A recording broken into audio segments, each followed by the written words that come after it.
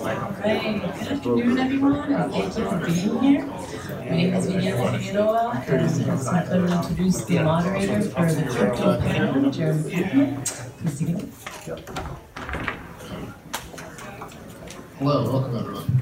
So, if you look in the schedule, it says there's a crypto panel, and as far as I can tell, there's no description other than the people that are here on the panel. So, I'm gonna introduce all of these people in just a moment. In fact, actually, why don't we do that first, and then I'll ask the question that I have for you guys, which is about what you guys want to get out of this. So. Steven Tyler, I Bitcoin, so I made AnyPay, so I make Bitcoin software, and left it. Yeah, Chris Pacia. I primarily work on OpenBazaar. I'm lead developers on that project, and also contribute to Bitcoin Cash Europe. So could you tell people what OpenBazaar is? Yes, OpenBazaar is a decentralized e-commerce marketplace similar to Logical, which you have listened to. I'm on the business side into Bitcoin through Wall Street, ironically, and made the intellectual shift. Got my first Bitcoin here at Liberty Forum in 2013. Been part of the Tuesday project, getting around it for several years, and went back to my native state of Wyoming to get started on fixing its money transmitter license, which actually was one of the 3 worst in the country with regard to cryptocurrencies and coming in all the crypto businesses out of the state. And then the whole thing snowballed, and 2 years later, we have 13 new laws implemented in Wyoming. I just stepped down, so I can go back to the practice. Hi, I'm Desiree Campbell. I'm here representing the Rising Project. As Chris said, it's a decentralized privacy platform. I also run a podcast. It's called Crypto Ramble. It focuses on cryptocurrency and privacy. And I also run a political podcast called I also do oil painting. So that's me. Thank you. Thank you. And I realized I actually didn't say, I just said hi, I'm Jeremy Kaufman, but just for my background, I'm the CEO of Library LBRY, which is a blockchain-based digital content platform. So I have some knowledge both of, and I have a computer science background, so I have knowledge of both the tech and sort of some of the business side stuff here on crypto. So as I started to say when I introduced this, I don't know what we're going to talk about, right? You say we're talking about crypto. We can talk about 16 different things, and we can talk about each of those 16 things for an hour. So just real quick, we're going to get into it, but I just wanted to poll people. Just raise your hand if you're interested in hearing, because I have a whole bunch of stuff I can talk about, and I can make stuff up. So who wants to hear sort of just like, who's sort of new to crypto, wants to be hearing like first principles, crypto intro type stuff? Okay, a couple people. Who is looking for like, I'm super deep into crypto and I just want to hear these people talk about the current events, be opining on the stuff of the last couple of weeks, last couple of months. Okay, decent number of hands, maybe a third people. Who's looking just for sort of like less topical, more big picture, grand, talking about what is crypto, why does it matter? Okay. Looking for specific stories about these people's specific companies, what they've been facing, what they've been seeing, specific to their companies. Okay, seeing a lot of hands. That's up there with the big picture stuff. We had a decent number of hands for sort of that big picture question, so I'll just start with this one. In your view, we don't maybe need to all explain exactly what crypto is. Maybe at least one person can say what crypto is. You can add on to that if you didn't like what that first person said. And why does it matter? What is this? How do you see this? Why does crypto matter? What's important about it? So with actually, we'll start with Desiree just to mix it up. Why does crypto matter? If you could just first say sort of like what is it briefly, and then why does it matter? Yeah. Well, crypto refers to a bunch of different things. It means the blockchain, which is the technology behind cryptocurrencies. But it also refers to, I think, the idealism behind encryption and having privacy, removing society from state surveillance and the state being involved in everything centralized authorities. So I would say that encompasses cryptocurrencies, and it's important because there could be a technological shift in the future where, for say payments, we can improve the technology existing within the systems we already have, but then also there could be ideological transformation where we come to rely on ourselves for things that we do every day, such as business and commerce and things like that. Yeah, I think that's a great add, or a great definition. The only thing I would add is this technology is really powerful because it enables shared infrastructure. So when there are parties that need to share data with each other, and they don't necessarily know each other, certainly don't trust each other, this technology enables the sharing of that infrastructure. So the applications of that are to not just the new cryptocurrency use case, but also in other parts of the economy where you do have companies that need to share information with each other and currently are duplicating and reconciling that information. There's a tremendous amount of waste in duplication and reconciliation. Think about, if you ever had a paper check and flipped it over and saw how many institutions touched that paper check, every single one of them is processing that check. There are people, there's energy consumed, there are auditors involved. All of that is duplication that can literally go away. I'm also a big believer in the trustless factor here. Our trust has been so abused by the traditional financial industry, and I lived it in my Wall Street career. And I thought for a while that we might be able to actually change the existing system from within, but I've given up on that. And now I'm working on helping to build an entirely parallel, provably solvent financial system that's based on cryptocurrencies that will compete with the traditional one and plug into the traditional one where it can. I don't have a whole lot to add on to that other than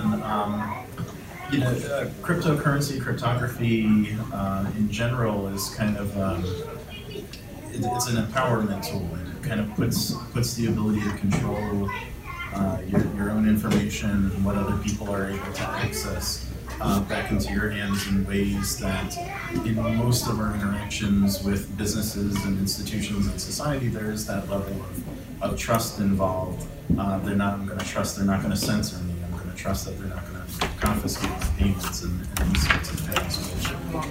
This type of technology has been sort of a long time in the making. Like, I don't know, the Crypto Anarchist Manifesto, how long ago was that now? Tim May? Yeah. That's I think that's around 25 years old now. Yeah, so it's been a very long time in the making, and I would argue still not there because these tools aren't mainstream, but that's kind of where we're trying to get to. All very good points. The trouble is, it's hard for us all to trust each other, and it's especially hard for competing businesses to trust each other, and competing businesses around the world. It's been hard to trust information from people, and what the word crypto comes from the word cryptography, and it sounds like it's based on encrypting things, making them obscure and hidden, but really it's about creating verifiable information using cryptography with something called a digital signature.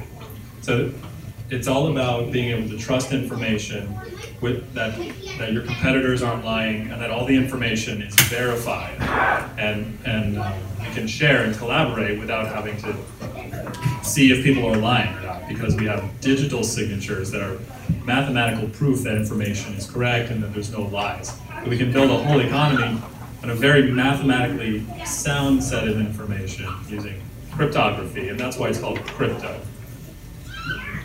Thank you. So I thought those were great answers about what crypto is and why it matters. Let's talk about where we are with it, and feel free to either talk about where your company is specifically with it, or where you see the industry as a whole. We heard Chris just say this is something that's been going on for 25 years. I don't know, Bitcoin obviously isn't that old, but the movement, the idea of some of these ideas that led to it are that old. Where are we with it?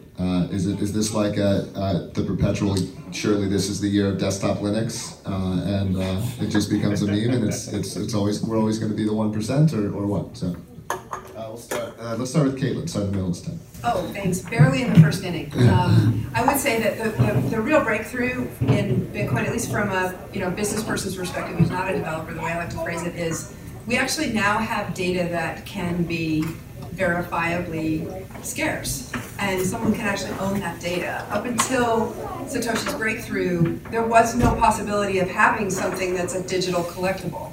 And we now have that thanks to Satoshi. And that is that has profound implications for the ability, for how society organizes itself, and essentially turns the entire financial industry, the traditional financial industry, on its head.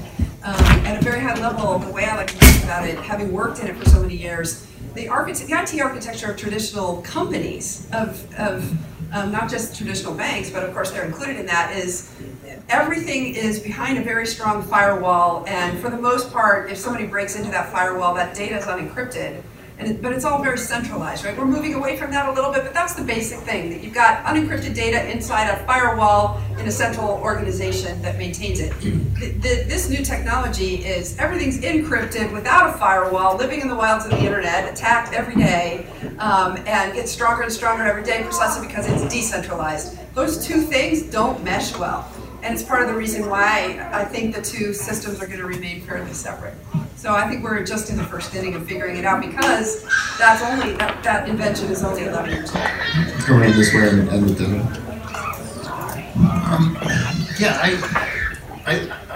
My view is I kind of feel like I don't know. I mean, I see where Caitlin comes from. I also get Jeremy's point, like, are we going to be perpetually saying this is the year of the next best one? To be clear, my role here is to be provocateur, not to. I don't know if I really know the answer to that. I mean, there's some things that go on in the space that are very positive, and it makes you very optimistic. But for people who have been working in the space for quite a while now, if you asked us kind of where we thought we would be today, I thought we would probably be, well, I would have said I think we're either going to be nowhere or like much farther advanced, and we're kind of in this middle area where, like, this gray area where we've made some progress but not to the point where we otherwise would have been. So it's still kind of a lot of unknowns, I would say. I agree that it's very, very early. So everyone who says, I wish I bought Bitcoins early, like, you ever hear that? Definitely, it's pretty early. Now, I don't know which one's going to succeed. There's huge competition for Bitcoins now. And the people who understand how to provide the most value are going to win. Now, I'm totally blank. Where are we? Yes, it's early. People are adopting it in New Hampshire, but this has been going on for a long time. And I think it's becoming more mainstream now. Your point about there's these big institutions that have incentive to have firewalls, and they're not going to jive the open platform. Now, I think that because of the network effect of the growth of the internet and the value of having everyone connected, that this open system probably will continue on the trajectory of the growth of the internet, which is going to vastly outpace the closed systems because they can't connect. So I do see that Bitcoin has been on an exponential growth curve the whole time. It's actually pretty straightforward. It just started at like 2 users. So, so like, exponentiation of 2 is only a few after a few years, but the system that can bring all of the people transacting together is going to have this huge network effect that might grow even faster than the internet has. I still think that's happening, but we're in the early stages of the compounding effects. Now there's only like 10 million users or something, or maybe there's only 10,000 real users of Bitcoin. But I still think that it's going on an exponential growth. I think in terms of blockchain technology and businesses, that's doing really well. There's been a proliferation of startup companies that use blockchain. So that's good. And then when it comes to cryptocurrencies, I think that's also good in terms of just straight payments, but not good when it comes to fungibility. And I'm going to stress that point a bit because I specifically care about privacy. And I think the fact that mainstream institutions have become interested in the technology is very good, but it's not leading to adoption of the technology as I think the early people envisioned it would be. Is leading to these mainstream institutions adopting the technology and fitting it into what they want, which is to be expected. But that's different from just blockchain that's open and decentralized and anyone can access a permissionless blockchain. So I'm a bit worried about the institutionalization of cryptocurrencies and the crypto space, and I don't know where it will go. I think it will be a battle between open source projects and businesses and institutions trying to just box it into what already exists, and that's not necessarily what people who were really there at the beginning, as I understand it, not what they thought would come to be. It's definitely not going to be like what you guys thought it was going to be, okay? Because you're not representative of the world. Like, we are different here. Like, it's very obvious, I hope, to everyone that what we prefer is not what other people are thinking about. So if and when Bitcoin technology becomes very adopted by the mainstream, it's not going to exhibit the ideological properties that we hold dear. It's just not going to, because that's not what the customers want. Like, there's 300 something million Americans, and they don't all want libertarian principles. Like, they have other preferences, and they're going to want something that's like stupid, simple, and they don't have to think about anything but dollars, and it's like, they just want something else. So I think if we want to use this technology, it's not going to be based on ideology. It's going to have to be a better product. It's going to have to improve their lives in ways that are just like measurably profitable, and not, I don't think people are going to buy into ideology. Can I add? Please. One of the interesting things about the evolution of this industry is how we've created centralized organizations that are so important to the operation of the marketplace in the crypto space. And in spite of like Jesse Powell at Kraken telling everyone, get your coins off my exchange, I don't want you to use us as a custodian, right? He says that all the time, and yet what do most people do? They leave their coins on the exchange because they feel more comfortable that the exchange is better managing their security risk than them maintaining their own private keys. The private key management issue is a huge one, because there is a security trade-off between convenience and security, and the vast majority of crypto folks have taught themselves, have taken the time to educate themselves on how to manage their own keys. But even everybody I talk to is still worried about it every time they go and check to be sure that the crypto is still there, right? Even if you know how to manage your own private key, your blood pressure does go up every time you pull it out and roll your keys or check that they're still there, right? We've made huge advances in that. We have ledgers and Trezors and other sort of individual retail level private key management, YubiKeys, those sorts of things, right? But how many people are actually using them and storing their own private keys? How many people are actually running their own full nodes? It's still even a small percentage of us. Yeah, clearly people want to just keep rolling, so yeah, go by all means. I just want to add on, I think for the future, what would be really good is if these open source, sort of decentralized products that are separate from mainstream infrastructures, if they focus on competing like businesses and making the user experience very simple, that's the only way that people will actually end up choosing them.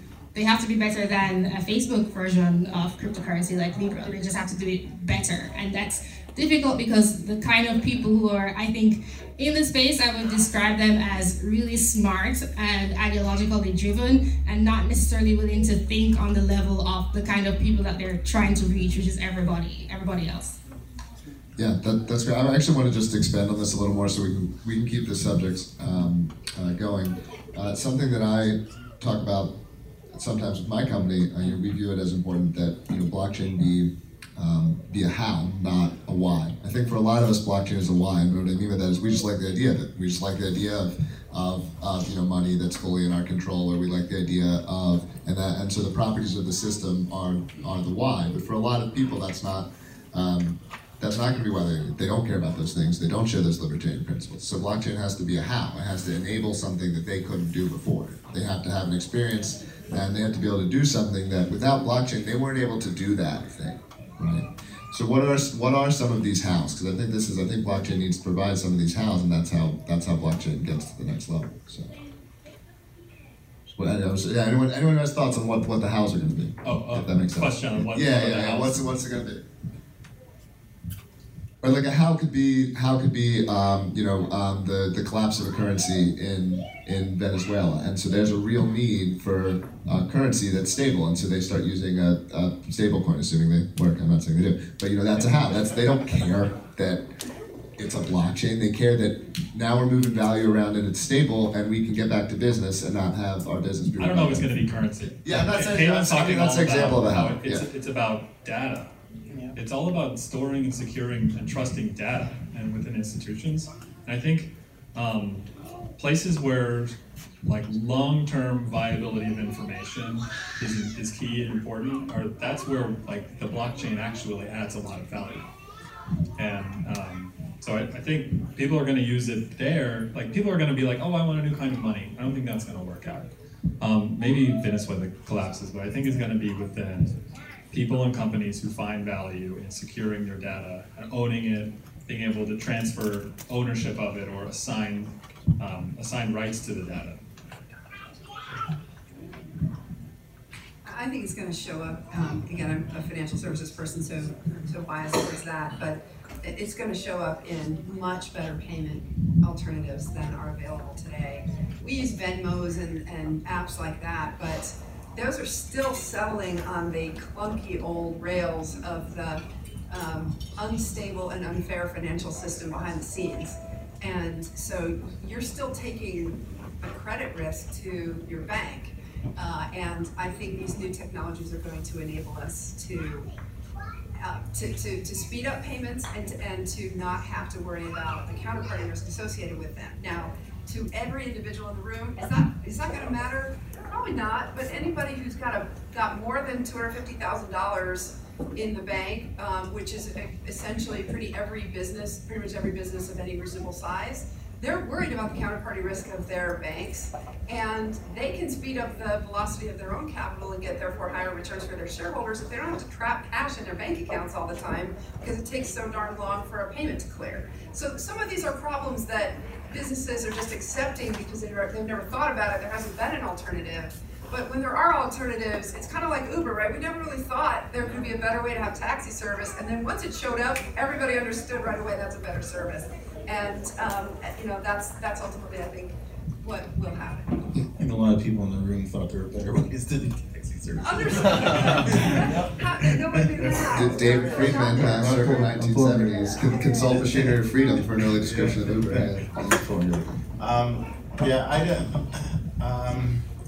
I mean, Caitlin's talking like really big picture. I mean, I could just talk, maybe Desiree can too, about like what we use these things for. And OpenBazaar is, it really kind of, there's a lot of disenfranchised people out there on a lot of these different platforms that people use, where they're told, like, no, you're not allowed to sell that. The most recent one being people made these stuffed Baby Yodas and were selling them, and Disney started making them take it down from Etsy and these marketplaces like this. And it's like, come sell your Baby Yodas on OpenBazaar. So there's a lot of opportunities there where people, these other platforms, they're exercising their centralized control or having other companies like Disney dictate what they're allowed to do on their platforms, where, with technology like this, we kind of do an end around all of that, and it connects people directly to each other so that you don't have that permission party telling you what you can and cannot do. I would continue along the lines of what Chris is saying and say that this technology can allow individuals who are being deplatformed to have stability with the platforms that they're using, because for a lot of these platforms, you think you might be doing the right thing, and then somebody doesn't like you, or somebody yells about you on some social media platform, and you're gone. And you might have invested so much into whatever you're building or doing, and then you have that immediately taken away. And for the majority of the population, that doesn't happen to them, but there's a strong, maybe small, but strong and growing amount of people who are feeling the effects of centralized authority. So I think for them, this is like a godsend. And we've met people specifically here when it comes to the marketplace with Particle, who were talking about sex work, and they were talking about 3D printing guns. And what they do is perfectly legal, but some people might just not want to be associated with them. And so for those people, in this aspect, even though the business aspect is also very useful, there's definitely a use case and a how for them. Thank you. Good point, Chris. One key takeaway is that crypto technology can help people connect directly. Like it eliminates all kinds of coordination where you have to go through some third party, and that's the most awesome thing. Like when you pay at a restaurant like Murphy's, go to Murphy's Tap Room, you pay for a beer, your money's going to go right from your Bitcoin wallet right to the owner's Bitcoin wallet, and the cashier can't touch it, and the bank can't touch it, and any payment processor, we don't even touch it. Like it connects people directly, and then that's just in a business. But imagine that you can connect directly with people all over the world through using the blockchain. So a really good point that you're directly connecting people. So in the case of OpenBazaar software doesn't touch the money. It goes right from the customer to the business. It's pretty awesome.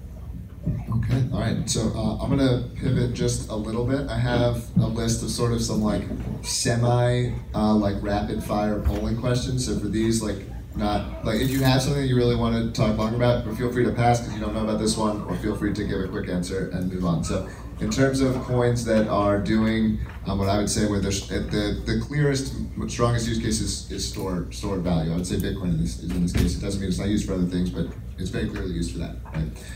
What coins for stored value purposes do you think are the best or the most promising or the most exciting? It depends on what you mean by storing value. Okay, so like people talk about storing value like I've got a Bitcoin and it's worth $5,000. Well, if it stays worth $5,000, that's storing value, right?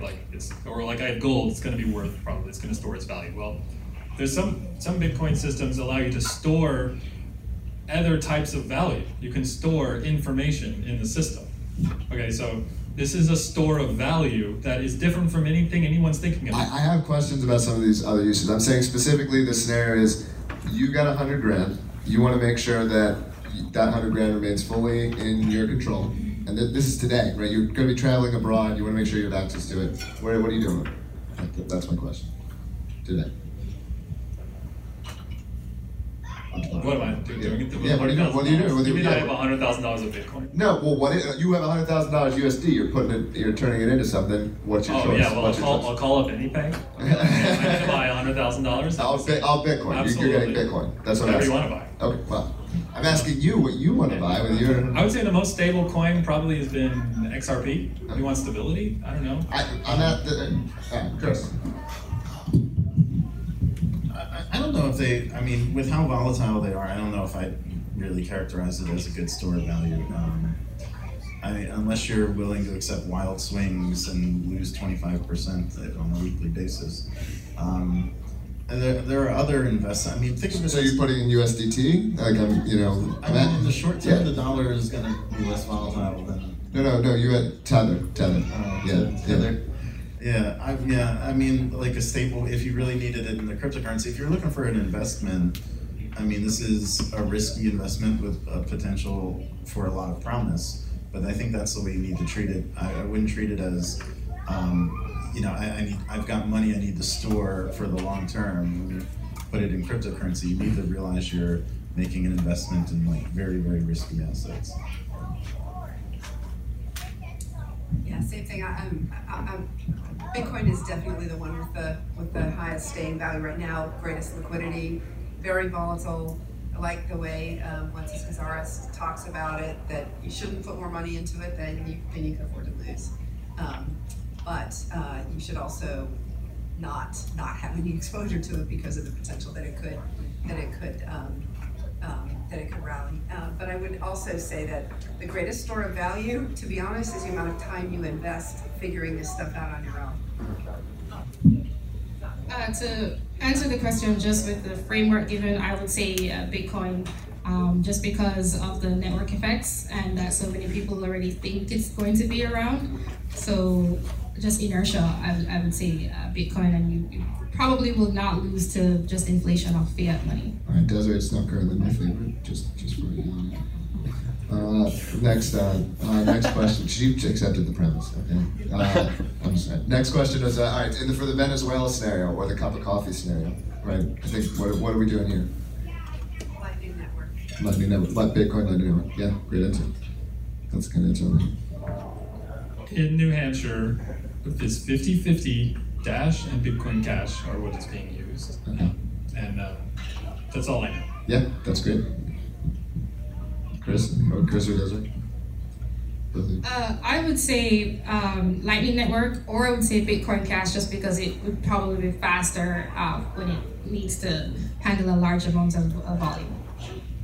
Yeah, I'm gonna be a little biased because I work on BCH, but for small payments, I think it'll go through really quickly and work well for that case. And how about I was going to ask about sort of next generation sort of financial apps, whether these are decentralized exchanges or the various. I don't even know anything anywhere near all the stuff that people are doing in this area, but I know there's a ton of it. Anything you guys are excited about here? I think people should know about. The new Wyoming Special Purpose Depository Institutions. Oh, well, now you got to say at least a little bit more about that. I mean, that's no one here. I mean, how many people here know about this? So. These are the first 100% reserve banks that have been authorized in the United States in centuries, actually. They are state chartered banks. The law took effect October 1st. You will see, I've been volunteering in and around this area in my native state, as I mentioned. The law is designed to enable fiat to crypto on and off ramps. We obviously all have to comply with the regulations surrounding anti-money laundering, etc. So there is no censorship resistance in this. But what it does is enable the crypto industry to have its own directly owned directly to have its own responsibility for its own relationships with the banks, instead of having to be so reliant upon the three banks that are serving this industry right now. But if we lose any one of those three banks in the United States, the industry's got problems getting money in and out between fiat and crypto. Anyone? Random order's fine. Got it. I don't know. Just one new coin, I guess, I've been working with a little bit in my day job is Filecoin, which is probably going to come out, I don't know, mid this year, I think, maybe around April, sometime around there. Filecoin, the name kind of says it all. It's a coin for decentralized storage. There are other platforms, some of whom I think may even have spoken here in past years, that have been trying to do this. This is a very difficult problem to solve. I don't know if it can be or can't be, but they've got kind of a very novel approach for doing it with Filecoin, and their team of engineers is like world class. So if anyone could kind of crack that nut, I think it would maybe be them. So that's just one to keep it there. All right, I'm gonna keep it going unless you have an answer here. As far as applications built on top of the No, specifically like financial apps, like whether these are decentralized exchanges or next generation financial things that are blockchain loaded. Well, one thing that's really changing the finance world is the blockchain is allowing people to acquire liquidity on demand. And that, like, I used to work in this financial tech company that works with a lot of banks, and there's like trillions of dollars that they have to keep money all around, and there's like huge liquidity problems. The blockchain is allowing them to reduce the liquidity costs by like huge amounts, because there's like native tokens they can transfer between banks. These banks don't have to use central banks anymore. Actually, pretty awesome. They are using these technology to avoid central banks and like larger banks. So that's cool financial application. Cool. All right, how about in terms of blockchain land, are there any DAOs out there that you find interesting? So DAO is a decentralized autonomous organization. You can think of this as like a blockchain-based joint stock corporation. So functions like a joint stock corporation, except that your shares are tokens. So you can participate anonymously and vote on contracts and that kind of thing. We were just talking about the newest, most controversial DAO that's being proposed in Bitcoin Cash. And the idea is to create like this company that gets a portion of all the new Bitcoin Cash, and then they get to decide what to do with Bitcoin Cash. So there's different attempts to create governance in the systems. I've worked within the Dash DAO, which is probably known as the most successful DAO. Yeah, I agree. Yeah. As far as processes go, it's really interesting. First of all, anyone can be a shareholder in this company. So this may be illegal. I don't even know. Oh yeah. Yeah, I think it's illegal. Okay, but it's not illegal in New Zealand where they incorporated. So anyone can be a shareholder by acquiring Dash, and then if you have enough, you can vote like a corporate shareholder. And you vote anonymously. It's like you use your public key, but they don't have to know who you are. And this like totally changes like corporate voting and corporate structure. You don't even know who the other people are. I found that is a big pain, because if we don't know who we're dealing with, then we can't negotiate. So like the Dash DAO has been going along for a long time, and there's a lot of problems because of the anonymity aspect. So there's going to be different approaches. Yeah, I mean, I think the Dash DAO is the most successful in the sense that like it's been running the longest, it's dispersed a lot of funds. It's whether the project itself, it's still I think an open question. Any comments about either the Bitcoin Cash? He did comment about it's now open season on the Bitcoin Cash, 12.5%. So if you want to comment on that at this time, feel free as well. No, I mean, this is just, I guess, a general problem a lot of projects have to deal with is trying to come up with financing for development.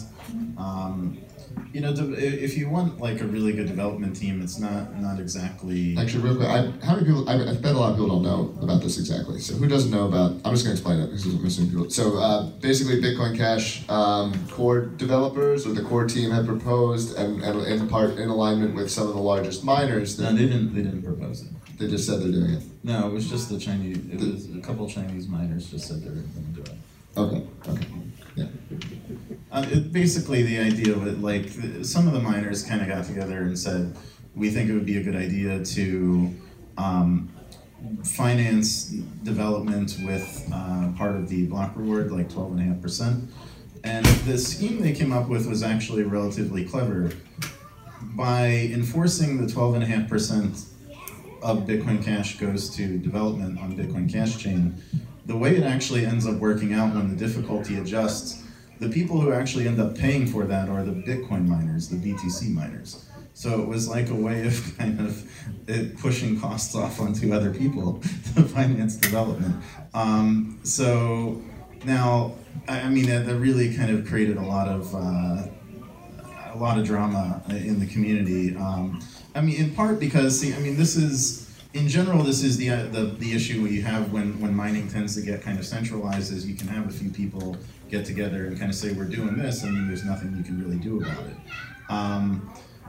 But I mean, at the end of the day, they are trying to solve a difficult problem of trying to raise funds. We did do last year a fundraiser, like a voluntary fundraiser for Bitcoin Cash, and it raised maybe 10-20% of what would be nice to have, for development purposes. So like just trying to get it through kind of voluntary means is a little bit difficult, which is what inspired, this kind of proposal. It remains to be seen whether they're going to do it or not.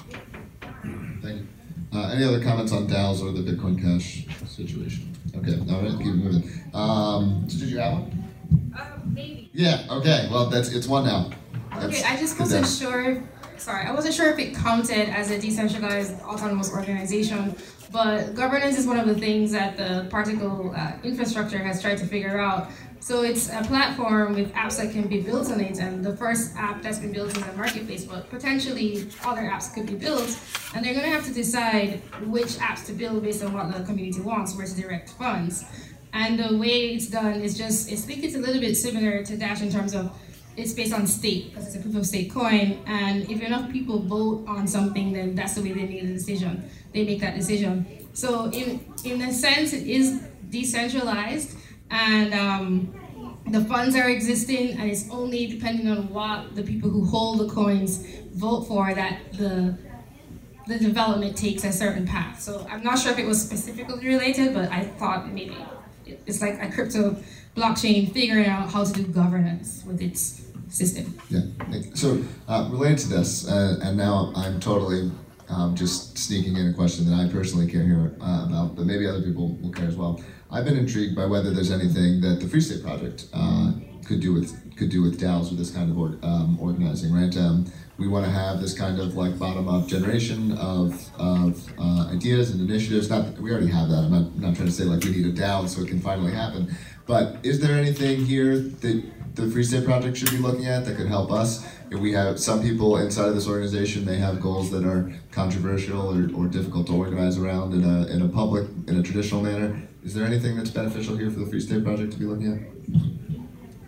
If people can propose better ideas and then make money on them within this, if there's a way that we can attach like monetary value to ideas and align people's incentives so that they're not doing volunteering, like I don't know about you, but volunteering sounds like really socialist and like collectivist. That's what it really is. And so if there's a way that we can align incentives where people with good ideas maybe get some money, but from their peers, like not from a central organization.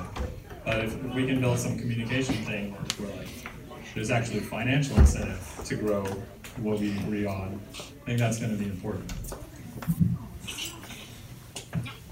Okay. Anyone else have any thoughts on this? Okay. We have 10 minutes. Okay. All right. Well, I definitely have to get in a question about the future. So let's just get that one in now. Where are we going? I'll let you do any time frame. I always hate it when people force a time frame on me. So you can say where we're going to be in 6 months. You can say where we're going to be in 5 years. But if you have any concrete predictions, I can tell we're getting recorded. So if you want to make that now, we can point back to it later and be like, I was right. This is the time to throw down and say one of those things. Where we're going. I think that within a year, 99% of all transactions will be on one chain and it won't be BTC. Now, within 1 year. Yeah, within 1 year, 99% of transactions will be on one chain and it's not BTC. That is a very bold point. Yeah. Which one? That's my prediction. It's a valid prediction even without saying. He doesn't have to say a chain for it to be a valid prediction. I know what it's thinking though. No, I don't. I mean, this stuff is so hard to predict. I mean, in general, though, it seems like there's this sentiment that things are starting to pick up a little bit. Like you kind of, I don't know. It's just my general feeling that like the price will probably be higher at the end of the year for most of these assets than the beginning. But I didn't have that same sentiment the last couple of years, so I don't know. It just seems like there's more optimism growing, but it's still kind of a cautious optimism. Well, I just want to initially say that I don't like this question because if I make a prediction and it's probably going to be wrong, then it will look bad in the future. You can make probabilistic predictions. Feel free to say I think it's 60% likely then. Okay, well, I think it's 50% likely that well, just looking at cryptocurrencies, the coins that are... You're not my favorite anymore. The coins that are in the top 20 or top 100, that will shift. And I would say that in about 5 years, that's probably going to be different. I don't know about Bitcoin. I think it's possible for it to deliver on some of the promises that people are saying it hasn't made, like scalability and really being able to be used without high transaction fees. I do think it's possible for that to turn around. So I would just say that the space is going to shift and we're going to see which companies come out actually delivering value for people so that they want to use them and they're not just attached to the idea of what it could be, sort of like the dot-com bubble in the past. There's just a lot of speculation right now, and then we're going to see a few coins come out on top. So that's a very, very vague and a little bit obvious prediction, but that's what I predict. That's nice. But I like, look, just bottom affect it, right? And then everyone will think it's right, and you just win that. So it's great. No, it's good answers. All right. Okay. I'll close by just talking about the halving, which hasn't come up yet in Bitcoin. That's going to be a very, very, very big deal. And I don't know how fast it's going to be a big deal, but it is objectively true that the inflation rate of Bitcoin is being cut in half in May. We're not at least weak efficient market hypothesis here. We don't think that's priced in yet. Yeah, we talked about that in the debate this morning. Yeah. So every time people say it's priced in, and I agree, it should be. But every time the price just goes up again. So, like, who knows? I mean, nothing's made me doubt the efficient market hypothesis more than being in crypto. So I think that's.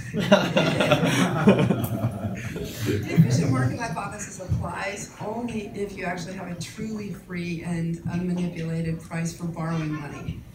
This is why it doesn't apply in the traditional financial industry. I think in concept it works. But in reality, the most important price in the economy is the price of borrowing money, and it's the most manipulated price, right? Because we have central banks that actually set the price of borrowing money, and it's not set on the free market. If it were, then maybe we could conclude the efficient market hypothesis applies.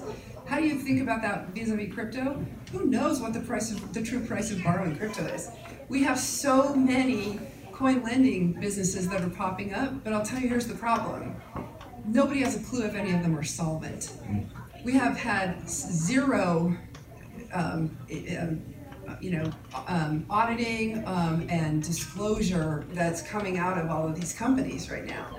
And so, if you're earning 8% depositing your Bitcoin in an interest-bearing account at one of the crypto lenders, well, maybe if the thing is actually only 50% solvent, 8% is, a tiny fraction of what you should be compensated for the default risk on this. We just have no clue.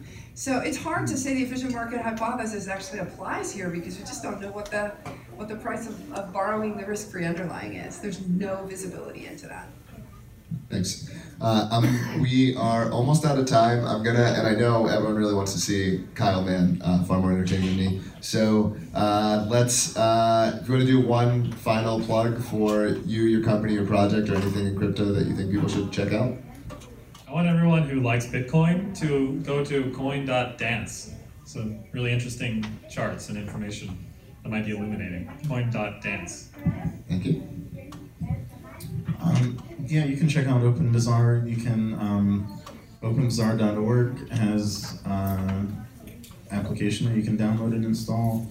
OpenBazaar.com has a little web version that doesn't work great, but it kind of shows you what's on the network. And then we have a mobile app that uses the same type of technology. It's called Haven, but it's basically OpenBazaar under the hood. If you look up Haven on the app stores, you can see it there too.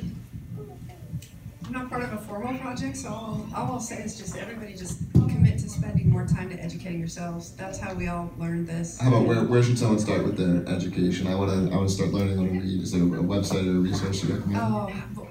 My favorite book on this space is Seyfedin Amos's The Bitcoin Standard. It's just a stunning piece of work, and it's available for anybody to read and comprehend and not have to have a computer science background to understand the historical significance of what we have here.